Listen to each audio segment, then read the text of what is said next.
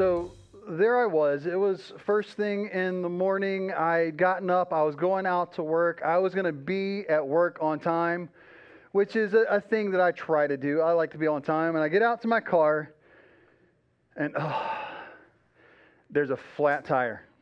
Oh my gosh. Isn't that just like the thing that will just ruin your day quicker than just about anything else? To get out and you think everything is good and right, or you hit the key and your car won't start, or you look down and your tire is just as flat as it can be. This is where I was this morning, and I was ready to go. So I was like, you know what? I can change a tire. I'm pretty quick. I got this. So I open up the trunk, I pull out the spare, I pull out the lug wrench and the jack, and I get everything set up, ready to go, and I go to take my tires off, and I remember something very important. I have a lock lug on my tires. Now, if you don't know what a lock lug is this specially designed lug nut that when you put it on, you have to have a special key to get the thing off. Like, you can't just use your regular lug wrench. You have to have a special key. And so there I was, unable to find my lock lug key because I had gone the week before and gotten a new tire put on and had given it to the guy at the tire place. He put the tire on and apparently didn't give me back my key. At least that's the story I'm telling, because I'm not going to admit that I lost it. I don't know what happened. All I know is I had it and then I didn't. But this morning I needed it. And so I'm trying to figure out what to do. I was like, well, all right, I called work. I'm like, hey, I'm going to be late. I'm going to get this figured out, because Ashley had somewhere she had to be that day. I couldn't just take the van for all day. So I went quickly, drove over to Advance, bought another lock lug set, came back to the house, got down, I was like, oh, this looks the same. We're ready to go. They're called keys for a reason, guys. They are specially designed. They're just slightly off, and you have to have the exact right one. You can't just go buy another one. It has to be the exact right one, which I guess makes sense if they're there to keep people from stealing your tires. But so there I am, trying to get stuff figured out. Ashley has already left and gone to the aquarium with the kids or something. It's just me at the house trying to get to work. And so I start Googling, because that's what I do. I'm a problem solver. I know that's how you solve problems, is you Google it. So I Google it, and they're like, hey, here's all you got to do. Go get a socket that is just a little bit smaller than your lug, and take a hammer and hammer that socket on, and then you'll be able to get it off, because it'll create its own little key. And I was like, all right, cool. So I spent the next 3 hours hammering sockets onto this lug. This one. Not 4 lock lugs, not one for every tire, just this one tire. I'm just trying, and it slips, and you got to hold it with the pliers, and it was crazy. It was the longest thing, and I learned something very important right there. You have to have the right tool for the job, or it's not going to go well for you. For those of you that don't know me, my name is Patrick. I am one of the volunteers here at Venture Church, and it is my honor and privilege today to be able to share with you and wrap up this mini teaching series that we're doing called Under Construction. Chris started it last week, talking about going in and ripping out and tearing out the things that are bad and getting rid of them, and called that repentance. And if you didn't get a chance to listen to him last week, go check it out on the podcast or on YouTube or even on Facebook. If you just go click around, you'll find it. It's all over the place now, because that's the world that we live in, that our media just goes everywhere. So go check that out. Listen to that message, because it is really well done. And I'm not just saying that because Chris is in the room. But this week, I want to continue that metaphor of that construction analogy, of that whole idea, because I want to do this. I brought my toolbox with me. You like that? I've had this toolbox. I got it as a wedding present 13 years ago. And I've kept it ever since, and I do keep tools in it, so that's pretty cool. But this is my toolbox, and I brought some tools, some good things. You know, I got some clamps. I use these all the time for holding stuff in place. You can just put it right there. It holds things. It's great. This is a square and a level, so you can make sure your squares don't fall over. That one's really handy. You can do stuff with that. These are pliers. You use those to ply things. I'm a fan of that. This is a lug nut remover. If you have lock lugs and you don't have the key. So there you go. So those are some tools, but those tools are all for building up material things, right? Those are tools that you would have at your house to work on wood, or to work on your doors, or to work on your car, or whatever's going on. But what I want to talk about are some different tools. The tools that we can use after we have done that clean out, after we have done that repentance, where we've gotten rid of things and turned back to God, we've got everything pulled down to the studs. What do we need then to build up our spiritual lives, to build up our spiritual attitudes, to build up our spiritual walk with Jesus? And so there are some special tools for that. And I'm going to tell you, there are lots and lots and lots of those tools. There are tons and tons of them, and I'm not going to be able to go through all of them because I probably don't even know all of them. You know, if I tried to make an exhaustive list, somebody would be like, oh, Patrick, but you forgot this. And I'd be, oh, I did. I don't know how I did that. But I picked out a couple, 3 actually, that I believe will be universally recognized as useful tools for building up your life in Jesus. Do you want to check those out with me? It's going to be fantastic. This is the first tool right here. This is the Bible. It's hard to tell because I've had this one for a long time. When I was in college, I decided to wrap it in duct tape to make it look more like a tool, I guess. I don't know. Duct tape is a great tool also, but the Bible is even better because this is the Holy Scripture. This is the living and breathing Word of God, and everything that we need to know and do and see and feel and experience can be seen through the lens of this. Check out this verse in 2 Timothy. It's verse 3:16. It says, all Scripture is inspired by God and is useful to teach us what is true and to make us realize what is wrong in our lives. It corrects us when we are wrong and teaches us to do what is right. God uses it to prepare and equip His people to do every good work. Or I love this verse from the Hebrews writer in Hebrews chapter 4, verse 12. It says, for the word of God is alive and powerful and sharper than even the sharpest two-edged sword. See if I can set that. Yeah. Sharper, even the sharpest two-edged sword, cutting between soul and spirit, between joint and marrow. It exposes our inmost thoughts and desires. And I love that because the Word of God is alive. The Word of God is useful. It teaches us. It grows us. It shows us the light and the path. And it has the uncanny ability to cut directly to the heart of what matters, and to shine in light and understanding in nearly every situation that you're going to face in this world. Nearly everything that you're going to go through, you can find something in that Word of God that will help you, that will guide you, that will put you in the right path and on the right way. It builds a foundation to prepare us for when the storms come. Just like Ms. Bethel was talking about in the Venture Kids moment about the wise man building his house on the rock. This is the rock, the Word of God. But here is a very important truth. And you're going to learn this about the tools that we talk about today, every one of them. But here's a very important truth. If you don't use it, it doesn't do you any good. If you don't pick it up, if you don't hold it, if you don't learn how to make it function, tool doesn't do you any good. I got a Craig jig in here.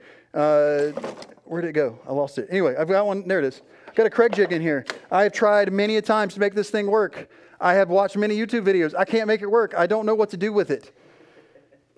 But I love it. And I keep it. Maria's over there going, I'll teach you, Patrick. But we got to know how to do it. We got to know how to make it work. And if we can do that, then it will change the way we do everything. There's a really amazing story in the beginning of Jesus' ministry. He has just come to his own. He's just become an adult. He's gone to see John the Baptist and been baptized by him. And the heavens open up and God says, this is my son, who I am well pleased. And then Jesus goes out in the wilderness. And this is in Matthew chapter 4. And I want to read this to you. If you have your scripture, you can turn there. Matthew chapter 4. The passage is actually going to say it wrong up here because I've got my numbers inverted. But it says, then Jesus was led by the Spirit into the wilderness to be tempted by the devil. After fasting for 40 days and nights, he was hungry. Now, for those of you that don't know what fasting is, if you might not, it is when you abstain from something for the purpose of focusing on prayer or worship or something else. And so you cut that out for a while. In the Bible, when it talks about fasting, it almost always is talking about food. So Jesus fasted, he abstained from food, he didn't eat for 40 days and nights, and the Bible tells us he was very hungry. That just makes sense to me. Of course he was. Why wouldn't he have been hungry? And so he was very, very hungry, and the tempter came to him and said, if you are the Son of God, tell these stones to become bread. If you're hungry and you're God, you created everything, make the stones into bread. And Jesus says, man shall not live on bread alone, but on every word out of the mouth of God. And he quotes scripture. And then verse 5, the devil says, took him to the holy city, to the highest point of the temple. And he says, jump off, because the scriptures say, if you throw yourself down, it is written, he will command his angels concerning you, and they will lift you up in their hands, so you will not strike your foot against stone. Jesus said, it is also written, do not put the Lord your God to the test. Again, the devil took him to a very high mountain and showed him all the kingdoms of the world in all their splendor. And he says, all this I will give to you if you will bow down and worship me. And Jesus said to him, away from me, Satan, for it is written, worship the Lord your God and serve him only. And then the devil left, and the angels came and attended him. Do you see what Jesus is doing here? He has taken the holy word, he has taken the scriptures, and he has used them to build a barrier, to build a wall, to build something that will stop all of the lies and temptation that Satan brings against him. And it's not with divine power. It's not with the command from God. It's not with any kind of special language or any kind of special supplements, but with the living and breathing Word of God.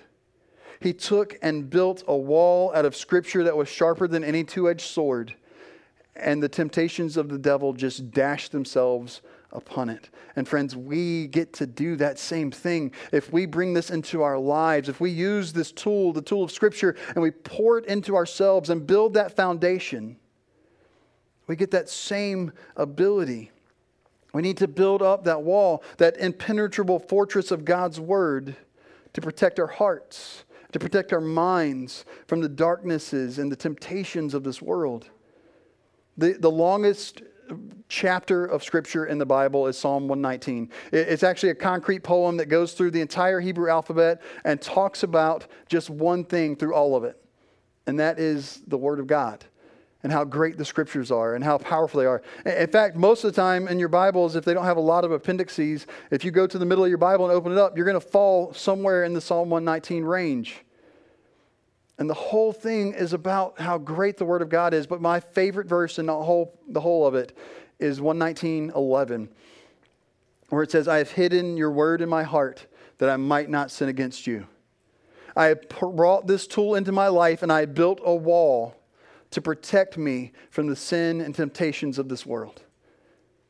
Isn't that fantastic? That is our first tool. This is how we use the tool of Scripture. We hold it in our minds. We keep it in our hearts. And yes, even on our phones.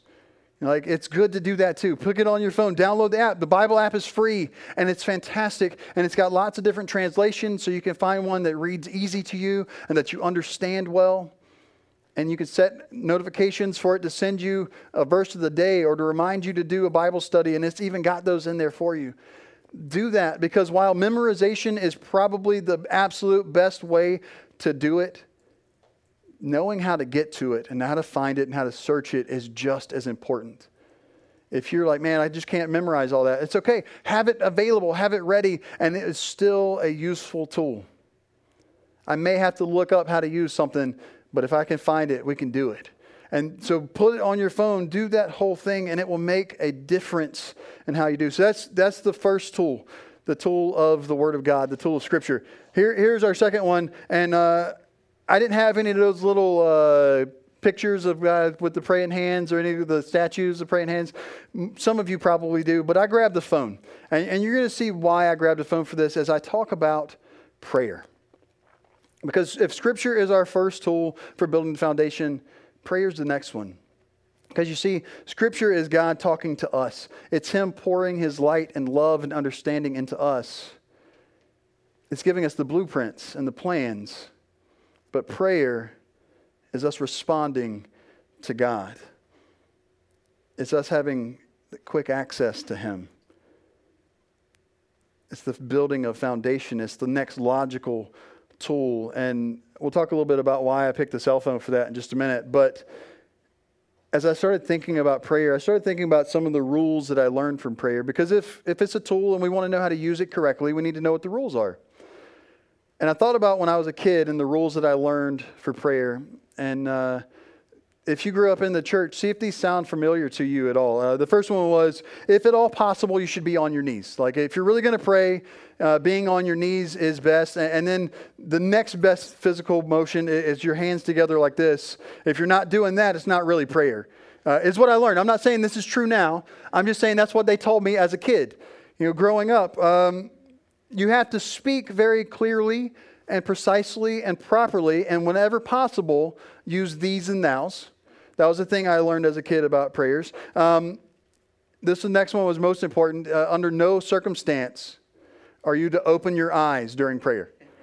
It completely invalidates a prayer, is what I was told when I was a kid, if you open your eyes. And if someone else is praying, if you're listening to someone else pray, you're not allowed to move at all for any reason, not even to breathe.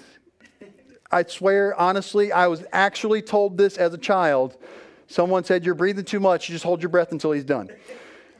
You can't make this stuff up. This is real stuff that I learned about prayer. But there was one exception to that last rule. If you were in a circle prayer, as you're going around, you can move one hand to squeeze the hand next to you if you didn't want to pray out loud that day, or if you were all done but didn't say in Jesus' name and there was just a pause, you just squeeze your hand. That was the one time you could move during prayer. This is what I was taught as a kid. Some of you may have just rode that wave of nostalgia and you're nodding your head. Some of you are like, man, that sounds crazy. And it is. It absolutely was crazy. But that was the rules I was taught. And I've learned so much about prayer over the years as I've studied the Word, as I have talked to different people, as I've read different books and seen different things and heard different messages. And I've learned that prayer is something very different than that.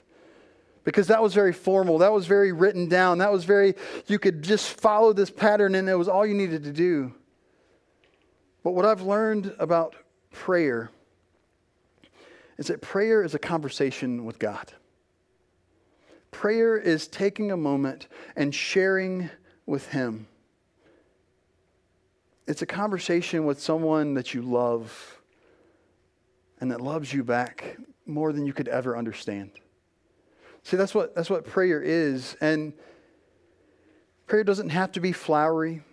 It doesn't have to have all the right words. It doesn't have to be spoken in a clear, concise voice.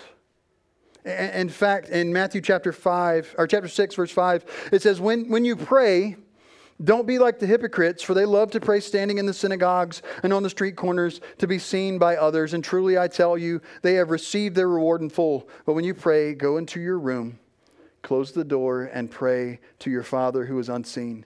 Then your Father who sees what is done in secret will reward you. And when you pray, do not keep babbling on like pagans, for they will be heard. They think they will be heard because of their many words. Do not be like them, for your Father knows what you need before you ever ask Him. See, prayer is not about getting all the right words out. You're not praying and having this conversation with God to tell Him something that He doesn't already know. Because God already knows. He just wants to hear it from you. Because He loves you. And He wants to be your bestest friend.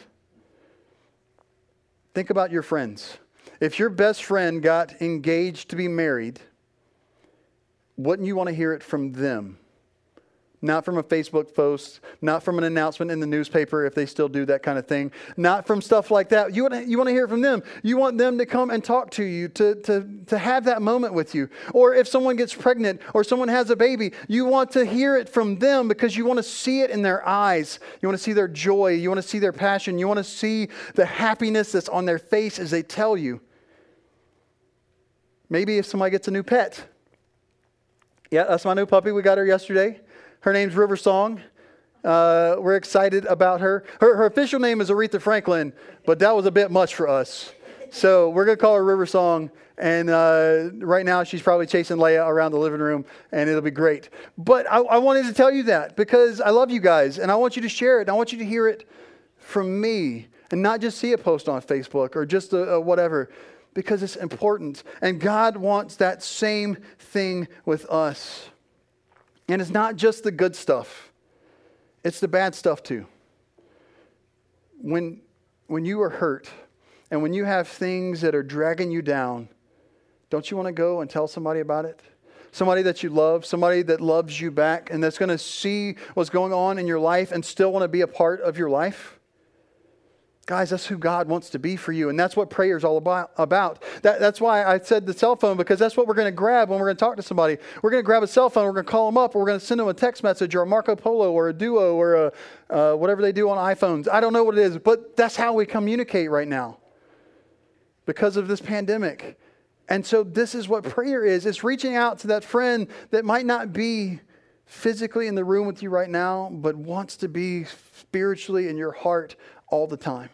And so we reach out with prayer. And I love what Paul says in the book of Philippians. Philippians 4, starting at verse 6, he says, "Do not be anxious about anything, but in every situation, by prayer and petition and with thanksgiving, present your requests to God. And the peace of God that transcends all understanding will guard your hearts and your minds in Christ Jesus." And then again in 1 Thessalonians, he says, "Rejoice always.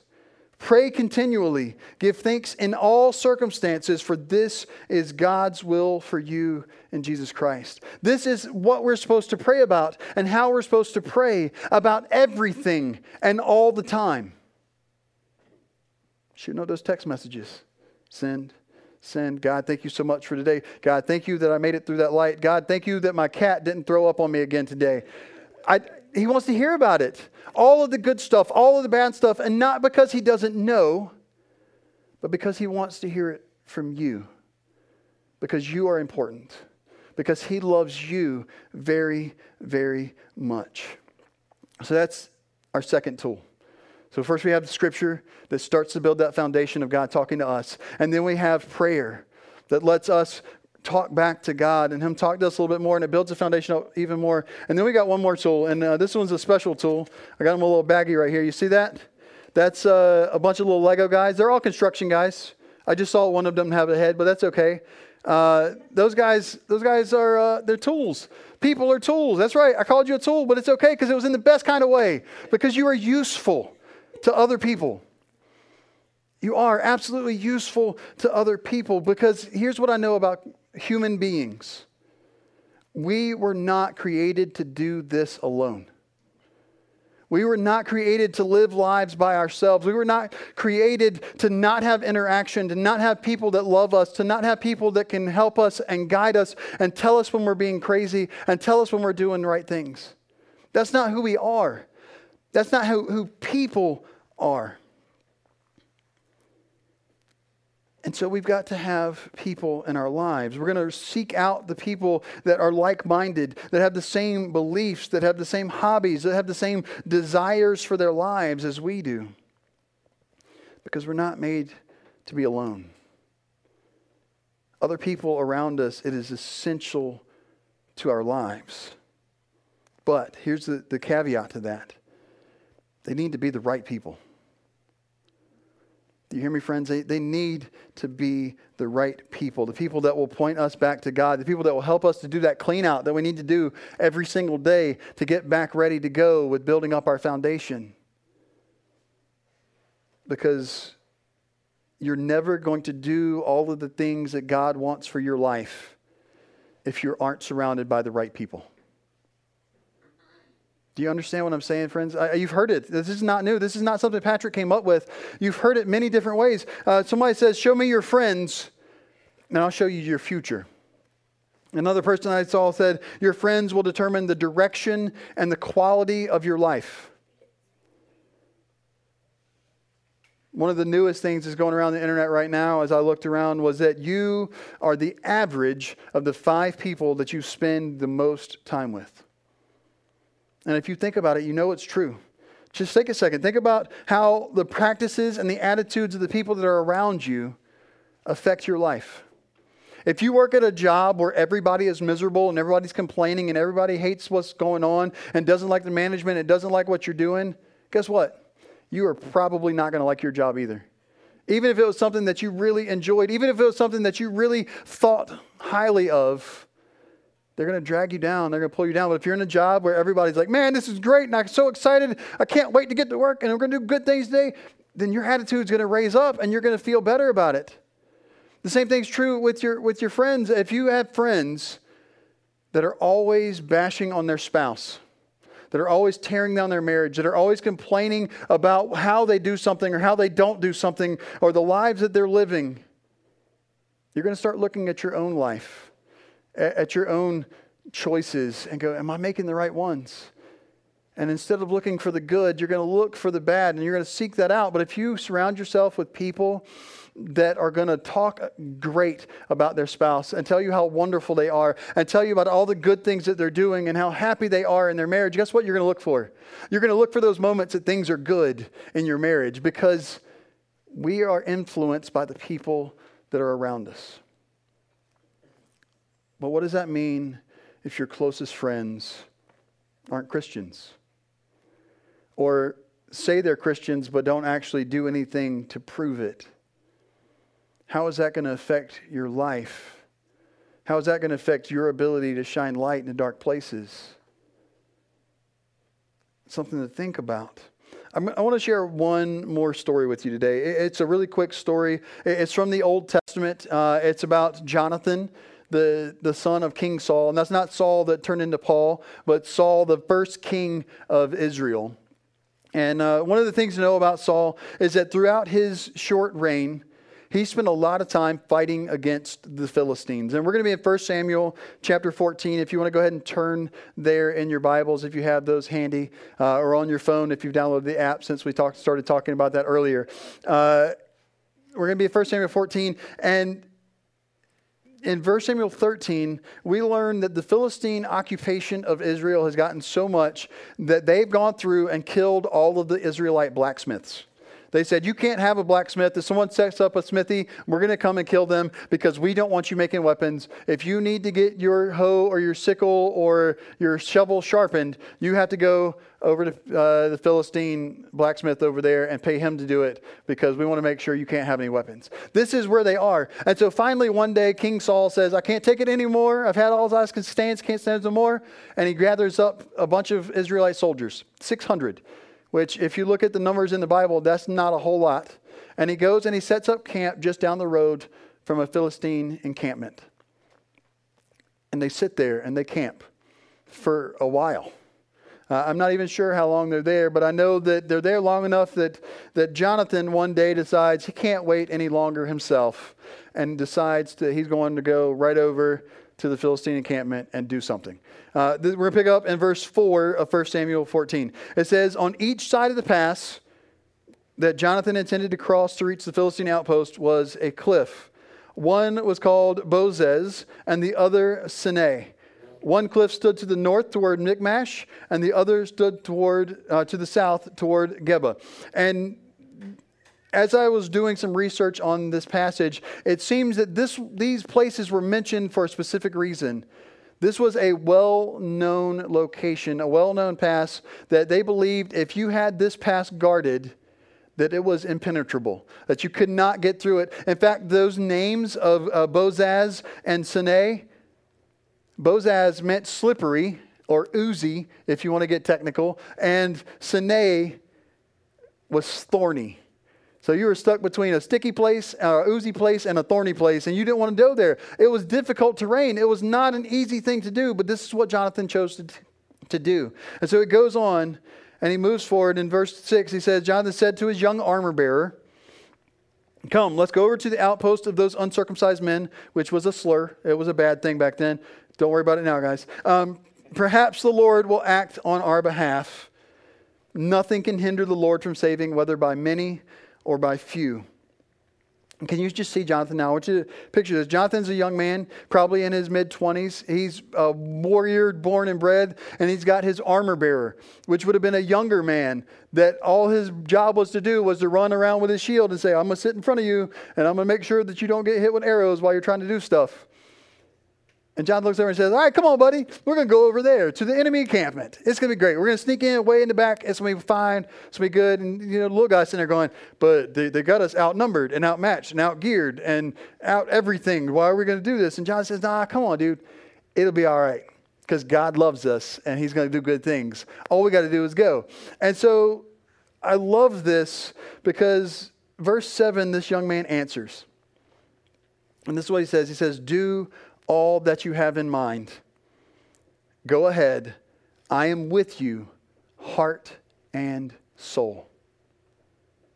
I am with you, heart and soul. I am with you completely. This is the kind of friend that doesn't just say hey to you on Sunday and ask how you're doing and then forget to listen as you talk to him. This isn't the kind of friend that's just your friend on Facebook, but you haven't spoken to him in 15 years. This isn't the kind of friend that doesn't actually want to be your friend, but wants to make sure that your acquaintance is on paper. This is the kind of friend that wants to live your life out with you through the good and through the bad, that wants to be there day in and day out. They want to be with you heart and soul. And friends, this is the right tool. This is what we're looking for. The friends that want to be with us heart and soul. The ones that aren't going to just say, hey, I'm praying for you, but will stop right there in the middle of Walmart where you just happen to bump into them and put their hand on you and pray out loud for you in the middle of everything, not worried about what's going on, because they truly believe that prayer is power. And they truly love you enough to put themselves out there like that. These are the people that are going to look out and they're going to see you struggling with whatever it is. And instead of ridiculing you or mocking you or turning their back on you or ignoring you, they lift you up and they walk over and they help you with your burden. Whether it's spiritual or financial or emotional or whatever. They come in and they lift you up. There's a couple of great moments like this that we can see in the scripture that I want you to see and understand what these friends look like. One happens in the book of Exodus as the Israelites are trying to make their way to the promised land. They get in a fight one time with the Amalekites, and this is what's happening. Verse 11 of Exodus 17. It says, as long as Moses held his hands up, the Israelites were winning. But whenever he let his hands fall, the Amalekites were winning. When Moses' hands grew tired, they took a stone and they put it under him, and he sat on it, and Aaron and Hur held his hands up, one on one side and one on the other, so that they remained steady until sunset. They came and literally held him up. I'm talking about the people that know your sin, the people that know your failings, the people that know your deepest, darkest, dirtiest secrets, but still want to come in and help you find the path to get back to where you're supposed to go, to help you clean out and find the way to repentance, that don't want to leave you hanging. Like this lady named Ruth. If you look at Ruth chapter 1, verse 16, Ruth married into this family and her husband died and her brother-in-law died and her father-in-law died and her mother-in-law says, well, I'm going to go back to Israel. You stay here, go back to your family. And this is what Ruth says. She says, don't ask me to leave you or to turn back. Wherever you go, I will go. Wherever you live, I will live. Your people will be my people. Your God will be my God. And wherever you die, I will die. And there I will be buried. May the Lord punish me ever so severely if I allow anything but death to separate us. That's a friend, guys. That's a person that's going to come in and be the right tool to help you build your life towards God and to be strengthened and to have all the things that you need to have. Those are the people that we need to be searching for in our lives. Because here's the truth of it. We don't have the strength to make it on our own. A lot of us right now are sinking and struggling to keep our arms raised. And we can't do it alone. But there's good news. There is a shining light because here's what happens. You don't have to do it alone. Let me say it again. You don't have to do it alone. In fact, not only do you not have to, you're not expected to. No one has said you need to do this by yourself. And if anyone has told you that, they were lying to your face because you don't have to do it alone. If you are here right now, tuned into this place, to this message, to this time, whatever you believe about anything else, I want you to know this. You are surrounded right now by people who love you, who want to see you succeed, who want to see you build up your foundations and build up your walls and to bash sin against them to get it out of your life, even if they've never met you. They love you because God loves you. and they want to get to know you and want to get to know those deepest secrets, not so they can have something to hold over you, but so they can help you to find your way through it and into the light. Things are difficult right now. I get it. I understand it. I know it. We are in a global pandemic that we have never experienced or expected to experience in our lifetime. And it is wearing on us. And we feel separate, and we feel alone, and we feel like we can't do anything. My wife is a homeschool mother that sits at home all the time and doesn't get the interactions that she needs except for me. And you've seen me. I get it. We're struggling. But you don't have to do it alone. There are people that you can reach out to. Send that online viewer to 97,000 and let us know that you're looking for somebody. We will call you today. We will come and sit on your porch with you. We will meet you for coffee. We'll do whatever it takes to let you know that you are loved. And not just by God, but by us.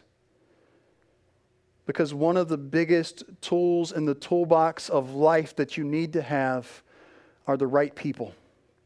Because you will never accomplish the things that God wants you to accomplish for your life if you don't surround yourself with the right people.